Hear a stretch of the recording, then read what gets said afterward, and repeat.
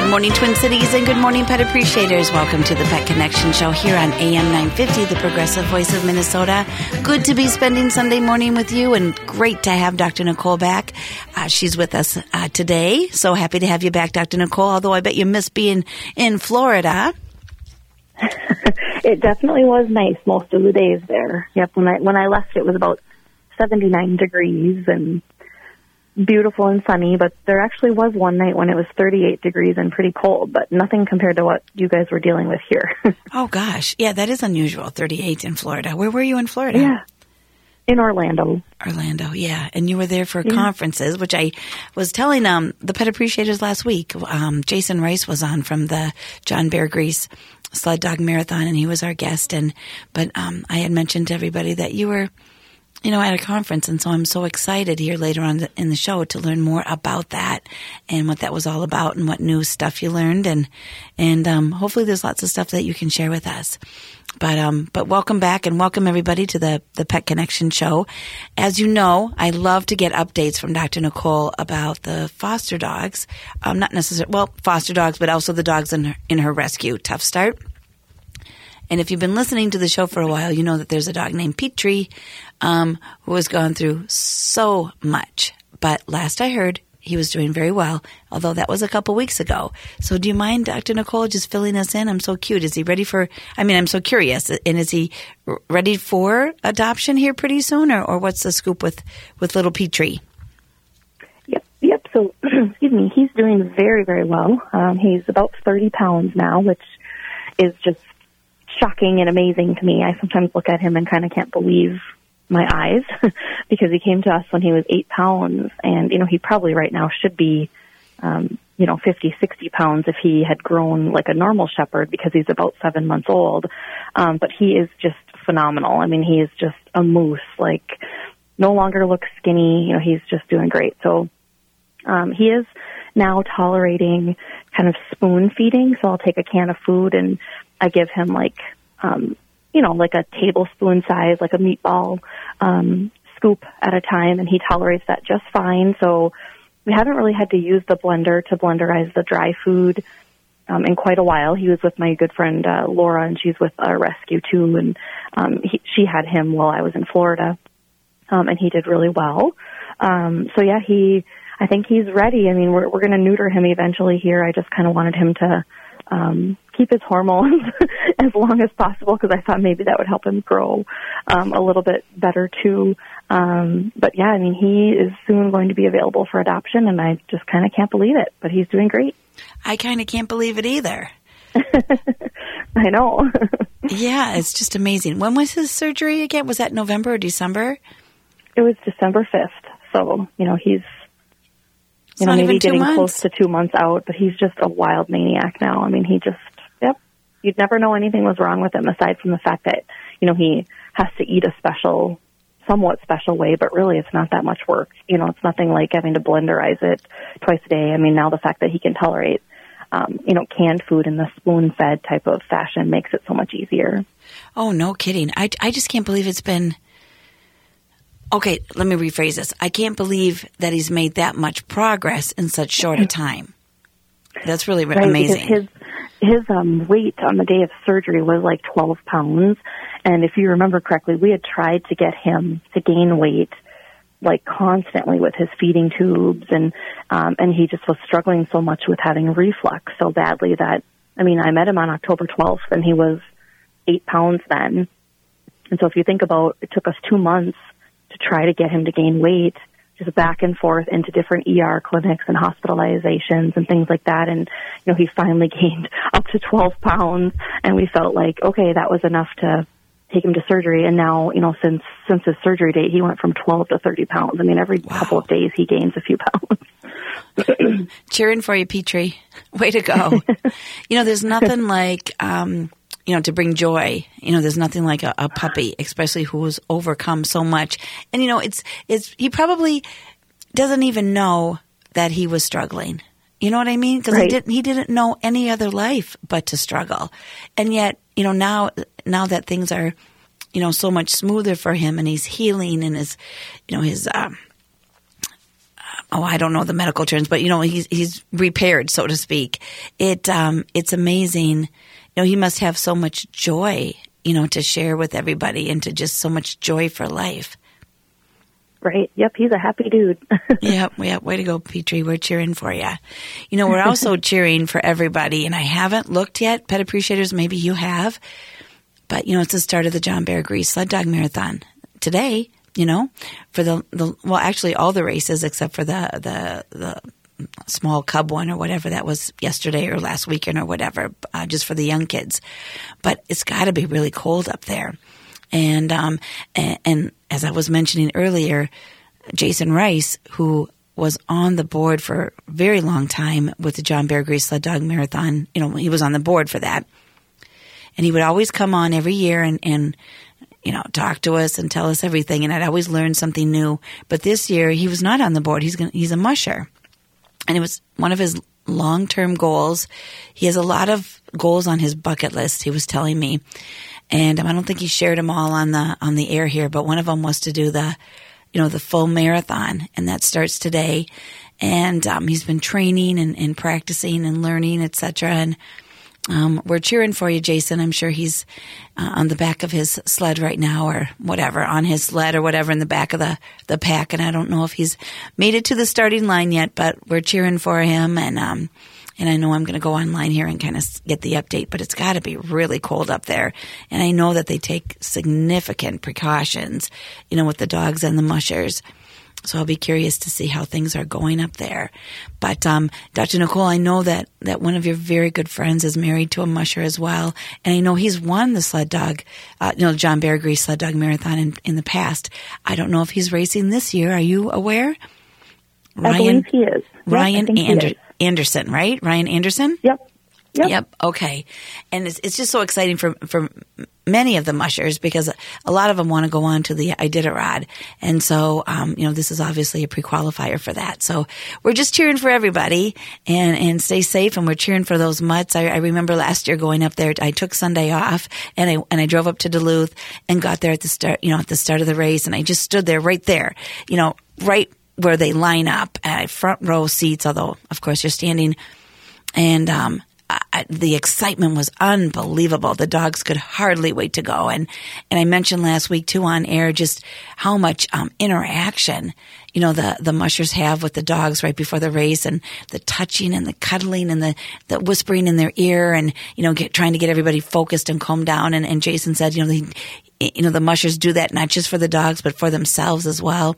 And it was just so exciting watching all of that. And I just hope everybody has a great race, and I hope everybody has a really safe race as well with these really cold temperatures. But anyways, one more announcement I wanted to make, pet appreciators. If you are at all traveling to New York City, I was reading that the American Kennel Club is going to reopen their dog museum. It used to be in New York City, and then in 1987 they moved it somewhere to Missouri. I'm not quite sure where in Missouri, but somewhere. And now they're moving it back, and it's set to reopen in February. It sounds pretty cool if you're really into dogs.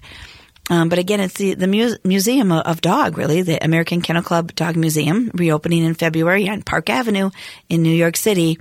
Of course, there's the usual paintings and sculptures and a library filled with great literature. But now, and I'm glad to see this because so many museums are doing this too, but they're adding more of a techie digital area as well. And I think that will help keep, and draw young people, into the museums as well. And I'm excited about that. Their statement, which I really liked, and I just wanted to share it with you, but it says the American Kennel Club Museum of the Dog is devoted to the collection, preservation, exhibition, and interpretation of the art, artifacts, and literature of the dog for purposes of education, historical perspective, aesthetic enjoyment, and the knowledge of the significance of the dog and human canine relationship. And I just think that's great. It just sounds, it's more than just paintings, even though I love paintings. I love art. If you know me, I just love art. But I was just happy to read that statement. It seems pretty pretty comprehensive. And, I always think of, and so does Dr. Nicole, and I'm sure all of you as well, and think of dogs and the relationships and their history and what they mean to us and our relationship and what they mean to us in society, is very comprehensive. And that, to me, would be a well worth trip. If you're heading to New York City, that would be a well worth place to go and visit, for sure. Although it doesn't say anything about the history of veterinary medicine. I was just thinking about that, Dr. Nicole. Is there a museum or someplace like that, or maybe a university, a vet school that has, sort of a museum type atmosphere or room or space or whatever for the history of veterinary medicine? That's come a long way. I feel like there, and I could be very off base, but I feel like years ago I thought there was something similar to that at the University of Minnesota, but I could be very wrong in that. Trying to think where that would have even been. But I feel like when I was an undergrad, I feel like when we toured the vet school, I swear that there was something like that there. But I certainly don't remember, seeing it in any of my years working, at the VMC, but it wouldn't have been in that building. It probably would have been in one of the other buildings. So I'm not sure on that. I might, be able to look that up on the break, but yeah, I guess I'm not sure. Yeah, and I'm not sure if it's just, from the sounds of it, it sounds like more it's for vet students, maybe not so much for the public, but I don't know. Right, Yep, I'm not sure.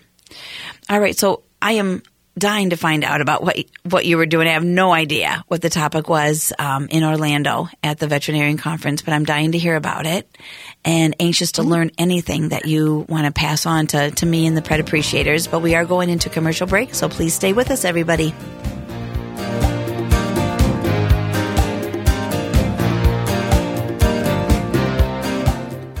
You know how it is with vacuum cleaners. You buy them, you break them, then you throw them away, right? Well, not necessarily. Often, fixing your vacuum can be cheaper than replacing it. Ever heard of A1 Vacuum in Roseville? They offer free estimates. So if you wish your vacuum worked like new again, drop by. A1 Vacuum is ready to help clean up your vacuum cleaner act. Find us at a-1vacuum.com or call 651-222-6316. This is New Beginnings, hosted by award-winning broadcaster and speaker Freddie Bell. Freddie, this generation of the baby boomers, people are living longer, so the baby boomers are taking care of elderly parents. Let's talk about your health, and specifically, let's talk about Medicare. Our show features the concerns of America's 78 million baby boomers in employment, finance, health and nutrition, and even entertainment. Catch New Beginnings with Freddie Bell, Saturdays at 11 on AM 950, the progressive voice of Minnesota. Tom Hartman here, letting you know how you can save money with All Energy Solar. One of the myths about solar is that it's too expensive and you need lots of money down. The truth? Solar is available for little or no money down. And if you have a great site for solar, you might even save money right away on a monthly basis. So don't wait to switch.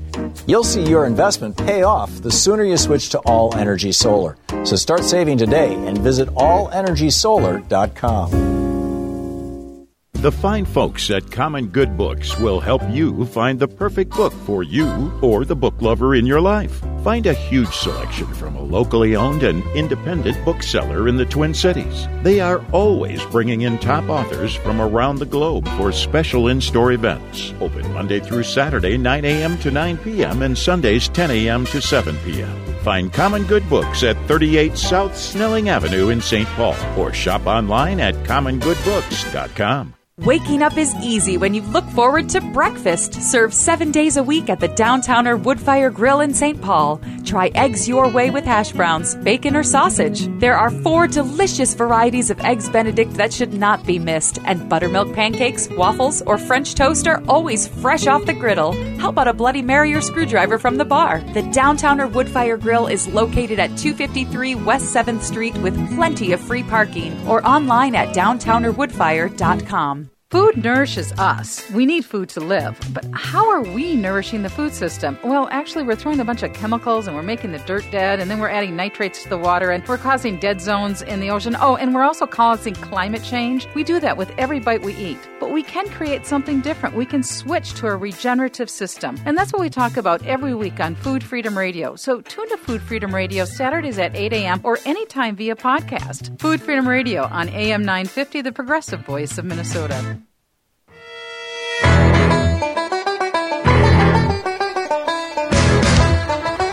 Thanks for sticking with us, pet appreciators, and I hope you're having a good Sunday. And what a cold Sunday we're having today, that's for sure. And it looks like we're going into some really dangerous weather here going into the week, at least the beginning part of the week. I know Dr. Nicole, near the end of the show, will just go over a quick reminder about what to look for in frostbite, how fast it can happen, what parts of the body are most susceptible or vulnerable to frostbite. And again, we'll do that near the end of the show, just in case you want to grab a pen and a paper at that time and make sure you can, keep yourself informed on what to look for and that kind of thing. But for now, I'd love to hear about what conference it was. Dr. Nicole, what were you there for? Just general or more specific? Tell us all about it. Sure. So it's an annual conference in Orlando. It used to be called the NAVC, but now it's called the VMX. It's like the Veterinary Meeting Expo. I don't know the actual exact numbers on attendance, but I think within the past couple of years they estimated, 15 to 20,000 veterinarians, veterinary technicians, office managers, and then, drug rep companies and, anything like that. So huge conference. There were several, maybe 10 or so hotels within a mile or two of the convention center. It's at the Orange County Convention Center, which is just huge. And so, the hotels booked up so fast because, like I said, there are thousands and thousands of people attending. And so, you got up and you had options of, you could start lectures at 6:30 a.m. actually if you wanted. They were the early morning sessions, and then the latest sessions ended right around 6:30 p.m. So if you really wanted to, you could do 12 hours of, classes basically all day. And so I never made it to any of the 6:30 a.m. classes, but I did start at 8 every day and kind of went toward until 6:30, so kind of exhausting, but did learn a lot. And, there are shuttles kind of shuttling you back and forth to your hotels. Every night, there was some type of entertainment, whether they had Little Big Town, which is a country band that was there. And then, they had, I'm trying to think who was the first.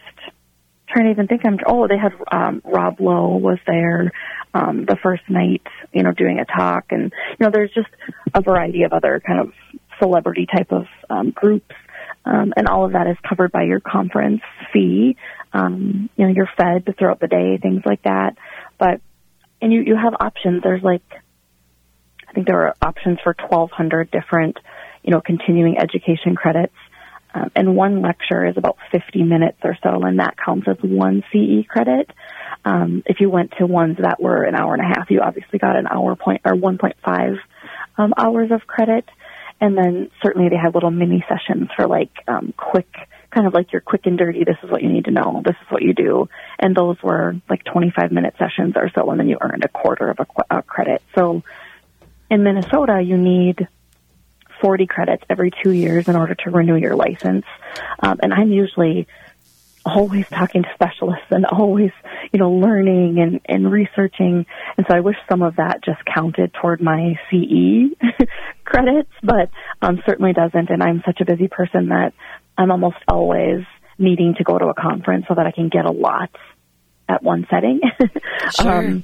But I ended up getting 34 credits and learned a ton. I mean, you pick your lectures. You can go to, there's several different halls where, maybe one speaker is talking about feline kidney disease, whereas the other one is talking about, what's the latest in cancer treatment in dogs. And, there are just hundreds of sessions.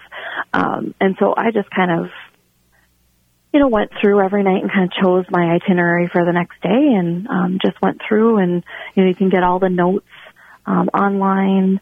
It was just really, really great. So I can't really share like exact things that I learned because they're very specific things, about, when you're treating kidney disease, if this value is below this, you're going to add in this medication. And now there's thought that you might add in this medication at this dose. So there's really not a lot of like generalized things that I can share, but it definitely was a great experience. Ran into a lot of friends that I went to vet school with on the island. So that was always fun.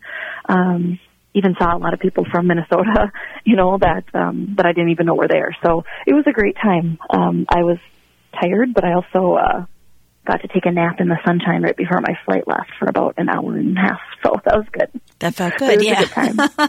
So what were some of the topics, though, that were you more, looking for things with cats?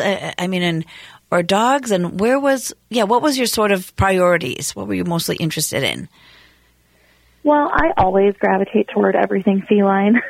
I obviously love my dogs and my canine patients, but I definitely would say that I'm a cat doctor at heart for sure. And so if there's anything new, in those, categories, I always usually will choose those first. So lectures on, feline diabetes and what's new and things like that. Certainly there were a lot of lectures that I went to on like seizures in dogs and things like that. If there were any new studies or, new medications, new dosages, new protocols using diets and things like that. So, certainly just kind of went through the day, and I tried to split it up as much as I could, of course, between, feline and canine. There were also one thing that was kind of nice this year at this conference is, there's a lot of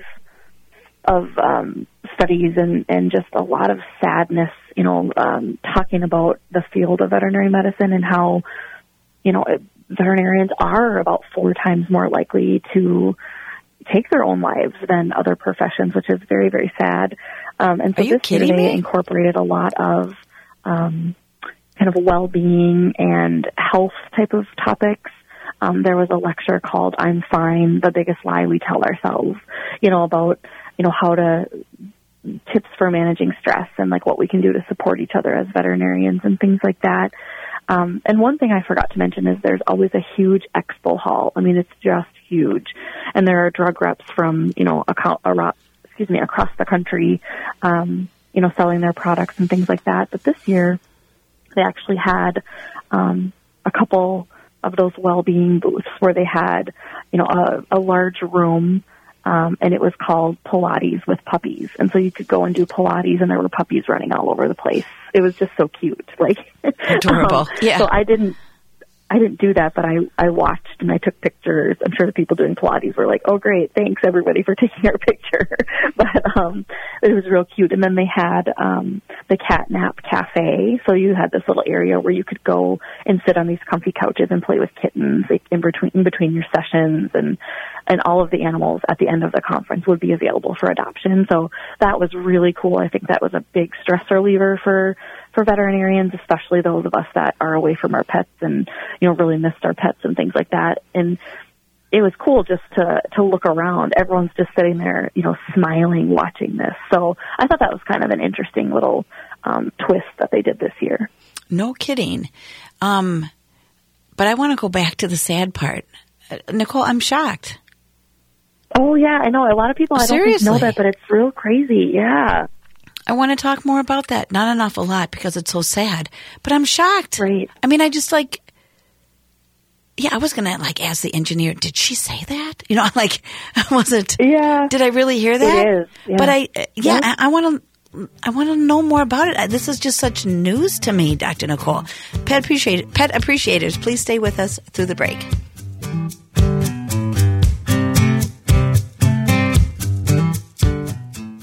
Rudy Luther Toyota has a great selection of new vehicles, but Rudy Luther is also one of the largest volume Toyota certified used vehicle dealers in the country. They have better prices than many non-certified dealers, and they offer a 7-year, 100,000-mile warranty, feature incredibly low interest rates, and all their vehicles go through a comprehensive inspection and reconditioning process. And right now, they're paying top dollar for your trade-in, even if you don't buy from them. Rudy Luther Toyota, the southeast corner of 394 and 169 in Golden Valley. Visit the wine bar at Cafe Latte and enjoy a unique handcrafted pizza and glass of wine. The perfect place for an intimate night or an evening with friends. Choices range from spicy Italian sausage and sweet roasted peppers to the one-of-a-kind nacho chicken pizza layered with blue corn tortilla chips. The approachable wine list offers over 30 by the glass with special emphasis on wines from Washington State. End your night with one of Cafe Latte's melt-in-your-mouth desserts, 850 Grand Avenue, St. Paul.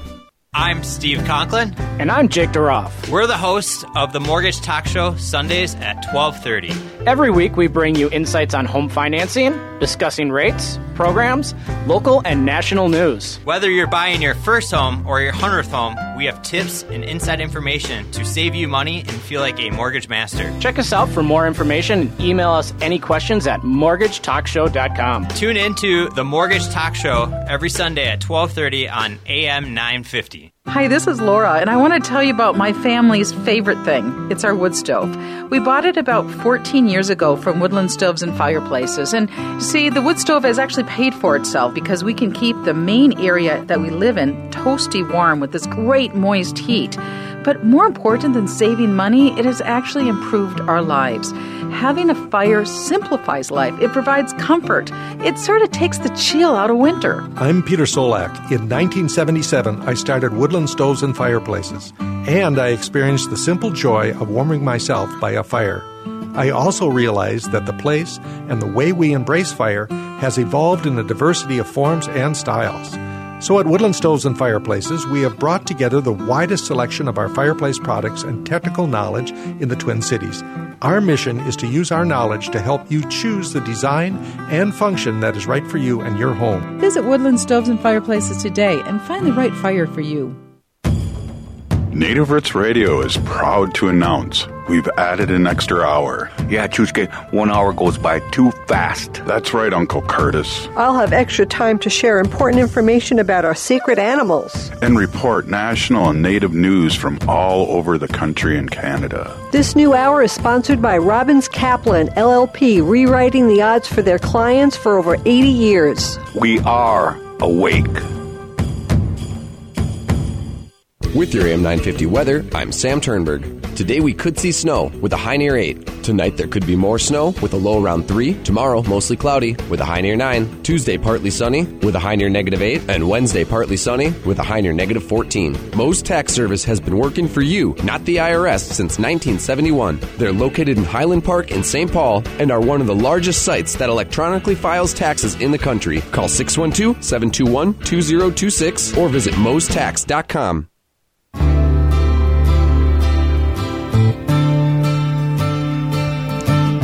Welcome back, pet appreciators. Welcome back to the Pet Connection Show here on AM 950, the progressive voice of Minnesota. Kathy Menard here, your host, along with our wonderful co-host, Dr. Nicole Perrault, sharing with us over the last segment just general stuff about the conference she was at for veterinarians. But there was one thing that she said that shocked me, and that veterinarians have a very high rate of, I'm afraid to say it. Did I hear you right? It's so sad. Yeah. You say it. I'm afraid I'm going to say it wrong. I can't believe it. Oh, well, no, it is. I think in the past, I don't know the stats. There's lots, and there's just tons of articles that are always circulating around about this. But, yeah, I mean, they are saying that veterinarians are 3.5, I think, to 4 times more likely than any other profession for suicide, to commit suicide. So that's why I think this year they really, really, really wanted to focus on offering mental health and well-being sessions and things like that.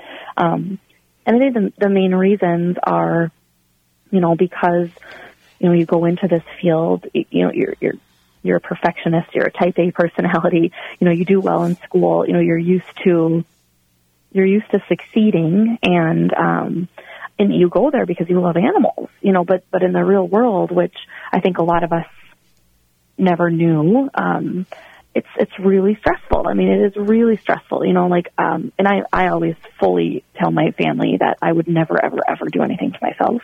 And my mom always yells at me in her funny little way because I would say to her, because I would never trust anyone to take care of my animal.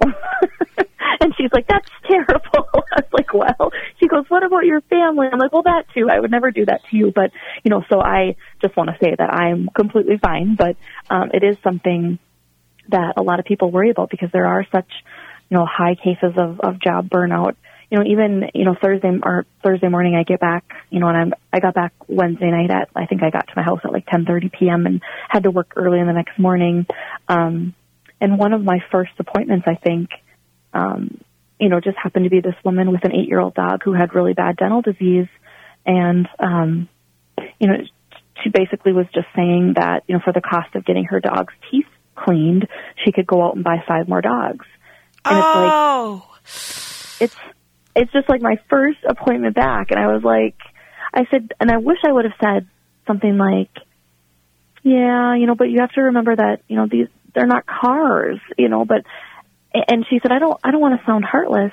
And I said, no, but then you would get those dogs and then they would need their teeth cleaned too. I said, it's just what happens when you have small breed dogs. Anyway, so she went through and is going to have the dental procedure because the dog's teeth were terrible, but it does eat at you slowly throughout the day. And like your next appointment could be somebody where, like you, Kathy, I say, okay, I think we should do this. You're like, absolutely, let's do it. And it makes my job not fun, but it makes me, I'm doing what I went to school for. I'm using tests to guide me to try to find what's wrong. And I'm using my brain and all the things that they taught us to do to practice really good medicine. And so then the next appointment might be, a wonderful family with a brand new puppy and everybody's so happy and it's just the best appointment ever. And then the next room, is an end of life decision. It's like there's just up and down and all over the place. And, it's like for 10 hours of that, it's grueling. It's not, I think a lot of people think that it's, you're seeing puppies and kittens all day long and you're just like snuggling them. And there are days where it's like that. But then there are days where people, they leave their dogs outside in the cold and they don't even vaccinate them for rabies or they don't spay and neuter them because they just don't think it's something they want to spend money on, or like my example of not doing the dental procedure because she could buy 5 more dogs for that cost. That's just, yeah. So I think a lot of that is a big reason.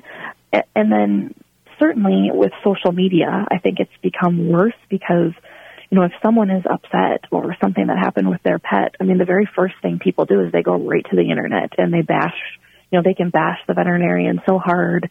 And then there's it's like a gang. I mean, it's a bullied gang of just people just attacking when really they don't even have all their facts most of the time, so it's kind of it's a sad world right now that we live in. But the nice thing, for veterinarians, and there are other professions that I'm sure are exactly like this. I think any profession where you're caring for someone, whether it's animals or people, and you have to deal with a lot of sad situations is probably around the same statistic, sadly. But I think the other things, veterinarians have access to drugs and things like that, which is a scary thing. And that's why it's so important for practices to have protocols in place.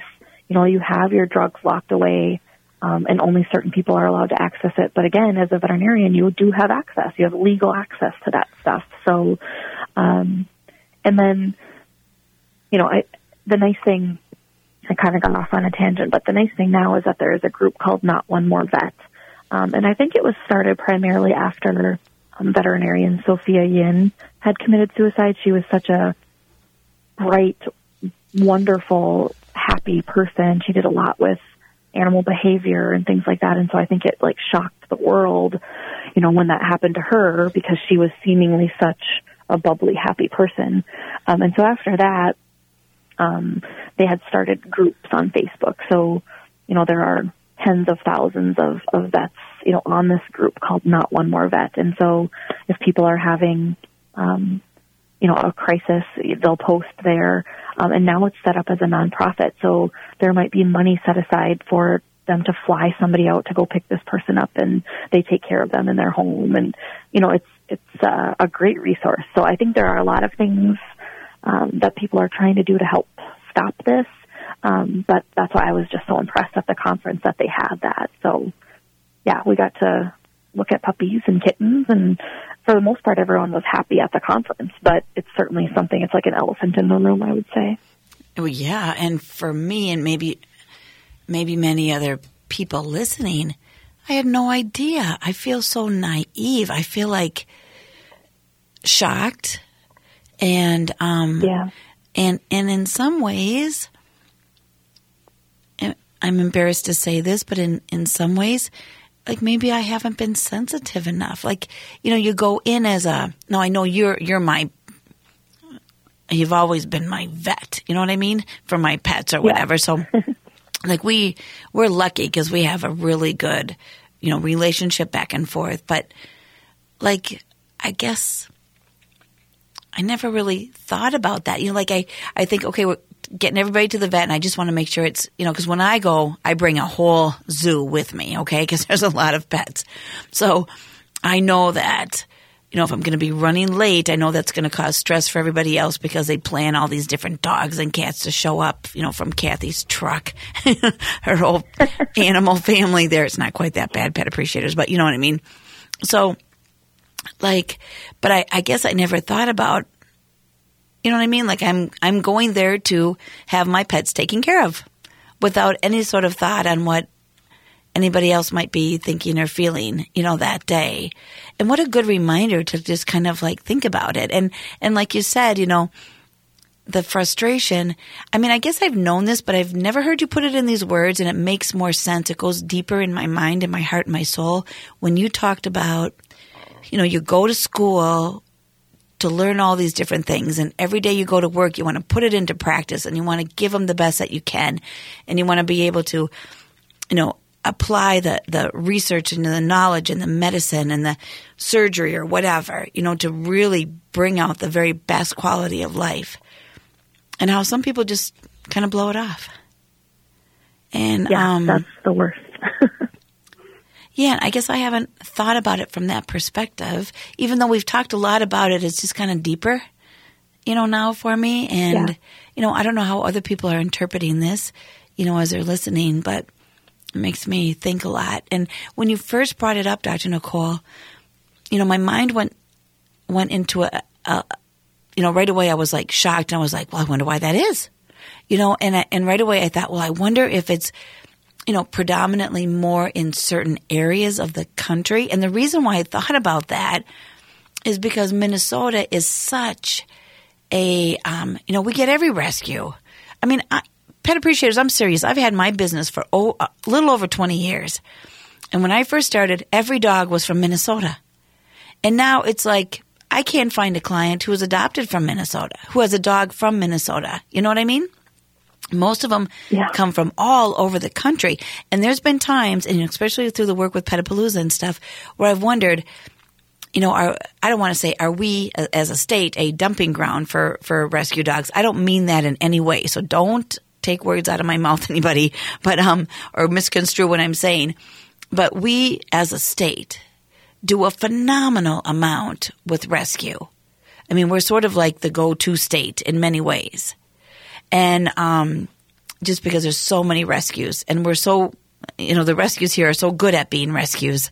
But I just, my mind thought, well, gosh, I wonder if it's just sort of overload, that everybody's working so much and there's so many animals to place, and there's, just because we seem to have such a huge influx from all over the country. But number one, I don't necessarily have all the facts to back that up. It just seems to be what my reality and my observations are. And I don't know if that's really what that's just, it sounds like it's more just one component of the stresses of being a veterinarian. Yeah, I definitely think that maybe plays a little role, absolutely, and probably more so for any veterinarian who works heavily with those dogs, just adding more to their plate. But, I think I primarily, at least in my own opinion and in talking with colleagues, the things that are the hardest are the people who aren't very nice. You know what I mean? And that's so sad, or they're not, they don't do, in our opinion, what they should be doing. That's the hardest. That is the hardest every single day. Someone coming in and their dog has a treatable problem, but they won't treat it because they don't feel that they should spend that money on a dog. They even have the money. They just don't feel like they should spend that amount of money on a dog. And so to me, that is just, for myself and for you and for probably a lot of people listening, it just doesn't make any sense. But it's one thing. And then you have another family who they want so badly to treat their dog, but they don't have the money because they might have a big family, and that's just the heartbreaking part, is you have people who have the money but don't feel like they should do it because it's a dog or a cat, when there's another side of the population who would do anything in their power if they could have the money to do those things. So it's just like an up and down all day long. You never know what you're going to get type of situation. And I love days when I see, I have so many of my people who will request me, because it's usually a good day. It's like happy people who do what they should in a way. And so I know that my job, I'm going to be able to use my brain and use, the tools that I was taught, to treat those animals and to keep them around for longer. But yeah, it is hard. It is really hard. And I think the long hours. Yeah. Yes, long hours. I so appreciate you sharing that. More to come, Pet Appreciators. Please stay with us.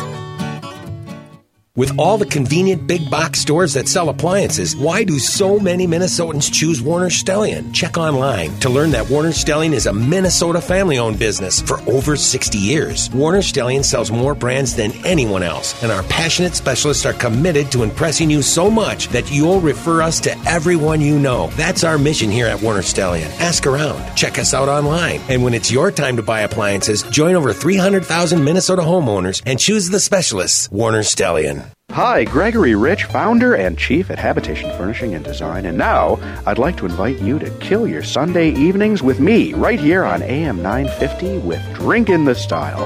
It's a 1-hour-long conversation about interior design, art, architecture, and pretty much anything else, visual and aesthetic, all while enjoying some booze handcrafted by our friends at Gianni's Steakhouse in downtown Wayzata. Can you think of a better way to spend Sunday evenings? Drinkin' the Style, Sundays, 5 p.m. Total Dog Company is the destination dog food and gear store on the west side of the Twin Cities, with easy access off of 169.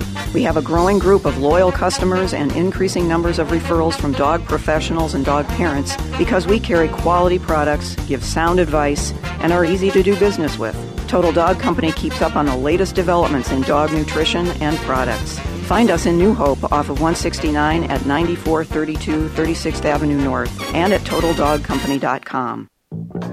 Next time on Philosophy Talk, affirmative action. Too little or too much? Affirmative action breaks down structures of white privilege, sowing backlash and resentment in the process. We can't let a little resentment close the doors of opportunity. Affirmative action may open doors for some, but it slams them shut for others. Affirmative action. Too little or too much?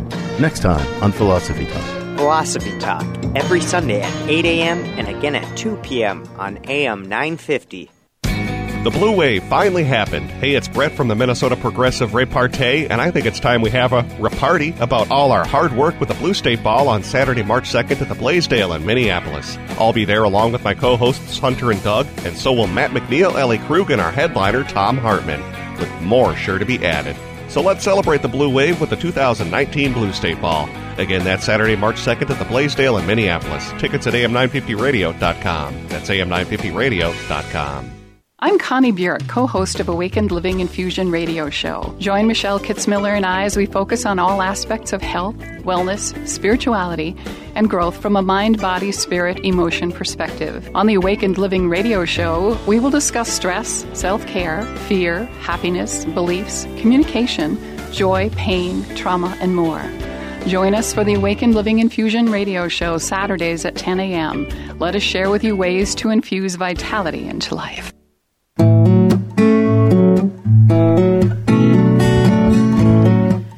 Thanks for sticking with us, pet appreciators, and thanks for staying with us here, joining us on a very cold Sunday morning here. I hope you're cozy and warm, and I hope your pets are safe and inside. And in a little while, Dr. Nicole will go over some of the frostbite warnings and that kind of thing here. I promise that we'll get to that before the end of the show. My mind is still reeling, though, Dr. Nicole. It's going to be on my mind a lot from what you were talking about in terms of veterinarians having a fairly significant high rate of suicide. I just wasn't expecting that. And I feel so naive, but I just want to be, listening to you and what they were saying with the research, I just want to be a better person because of it and a more sensitive person because of it. And, it's just going to take a while for all that to sort of sink in. But before we get into the frostbite, I am still very curious, getting back to, the conference that you were at. One of my New Year's resolutions, Dr. Nicole, was to just try, whenever I can, to be more aware of research going on in the veterinarian field, studies that are being done, studies that possibly my own clients could participate in. And so my question to you is, was there any sort of major breakthrough on any medical level in terms of the veterinarian field or unique studies being done?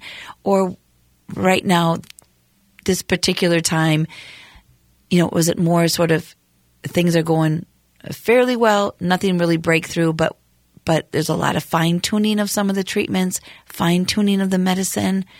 Where are we at with that?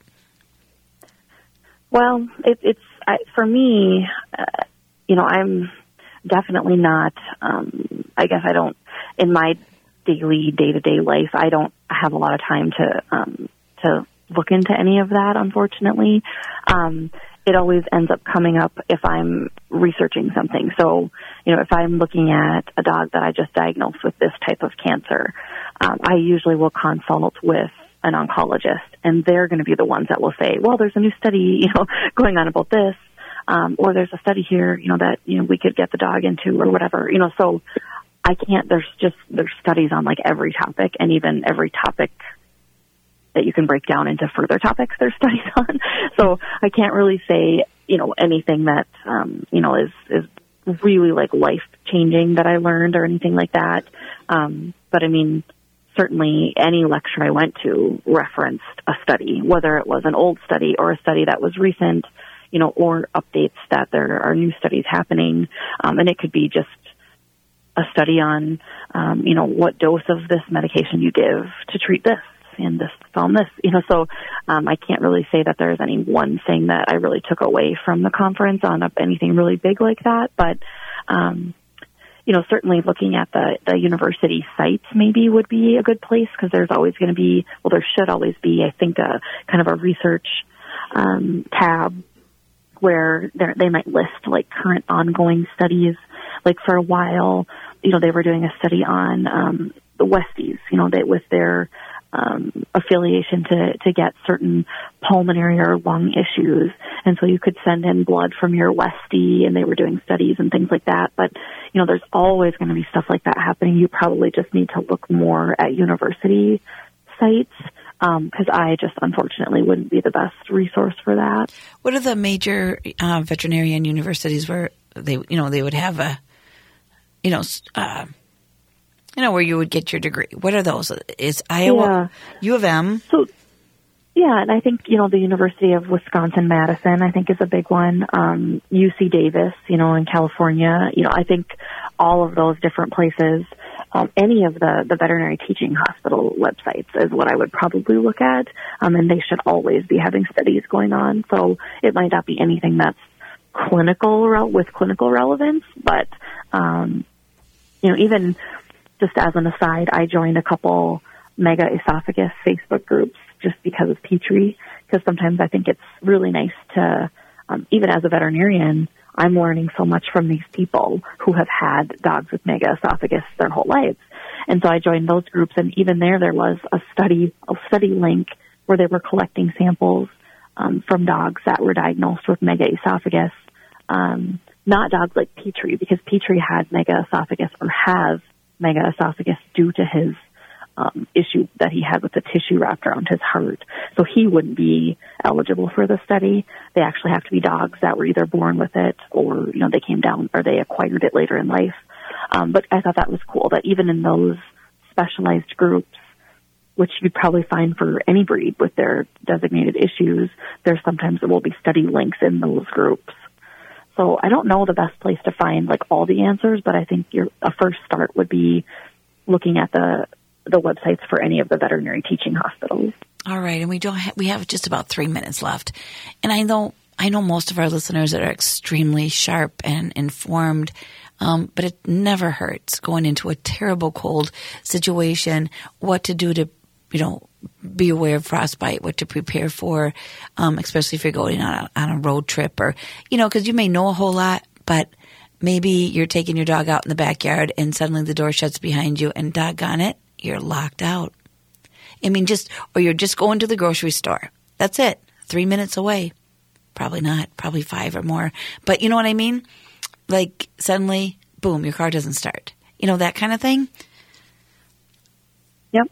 All right. So yeah. Oh, as far as precautions, my biggest thing is just to keep them inside and just let them out for short little potty breaks. If you have... The hardest part are people who have these big breeds that enjoy being outside. They're crazy. They like being outside in this, like the Huskies and the Great Pyrenees and the St. Bernards and, these dogs that you have to beg to come inside. So you almost have to treat them like a Labrador who will not stop swimming. You have to kind of intervene and be like, no, this is enough now. It's time to come in. Certainly using booties and jackets and things like that I think are important. But mainly just bringing them in and just letting them move for short periods of time I think is the best thing that you can do until it warms up a little here. Right. Any, just in the last minute here, Dr. Nicole, if they are out a little bit too long, or say your dog gets out and you find the dog, 15 minutes later, 3 blocks away or whatever, what are the things that you want to look for right away to determine if you need to take the dog or the cat into the vet? Well, I think any prolonged limping or pain could indicate, that there's something going on, like the start of a frostbite situation, and then just monitoring them closely. If they're not acting normal, get them in. You never want to rub their paws. You just want to put them on a warm blanket in a warm room and just let them kind of readjust to the temperatures, let their body readjust. Maybe even some lukewarm water, something like that. And just watch them close. If there's anything that's abnormal, just get them in. Sometimes, signs of frostbite are actually quite delayed. So you just want to watch them closely for any signs of pain or that anything else is not right with them. Discoloration or anything like that? Yep. Anything like that. Any tissue that feels hard or crusty after a few days. Absolutely. The ear tips, tips of the tails, their paws, their pads, the tip of their nose, things like that. Those are all places that we can see frostbite set in. Pet Appreciators, we're ending the show here for this week, but we'll be back next week. I'm not sure if Dr. Nicole is on. She'll let me know which days she can join us. But word for the day, safety. Not only for our pets, but for you as well, Pet Appreciators. Take good care as we enter tundra time here in Minnesota. Take good care, everybody.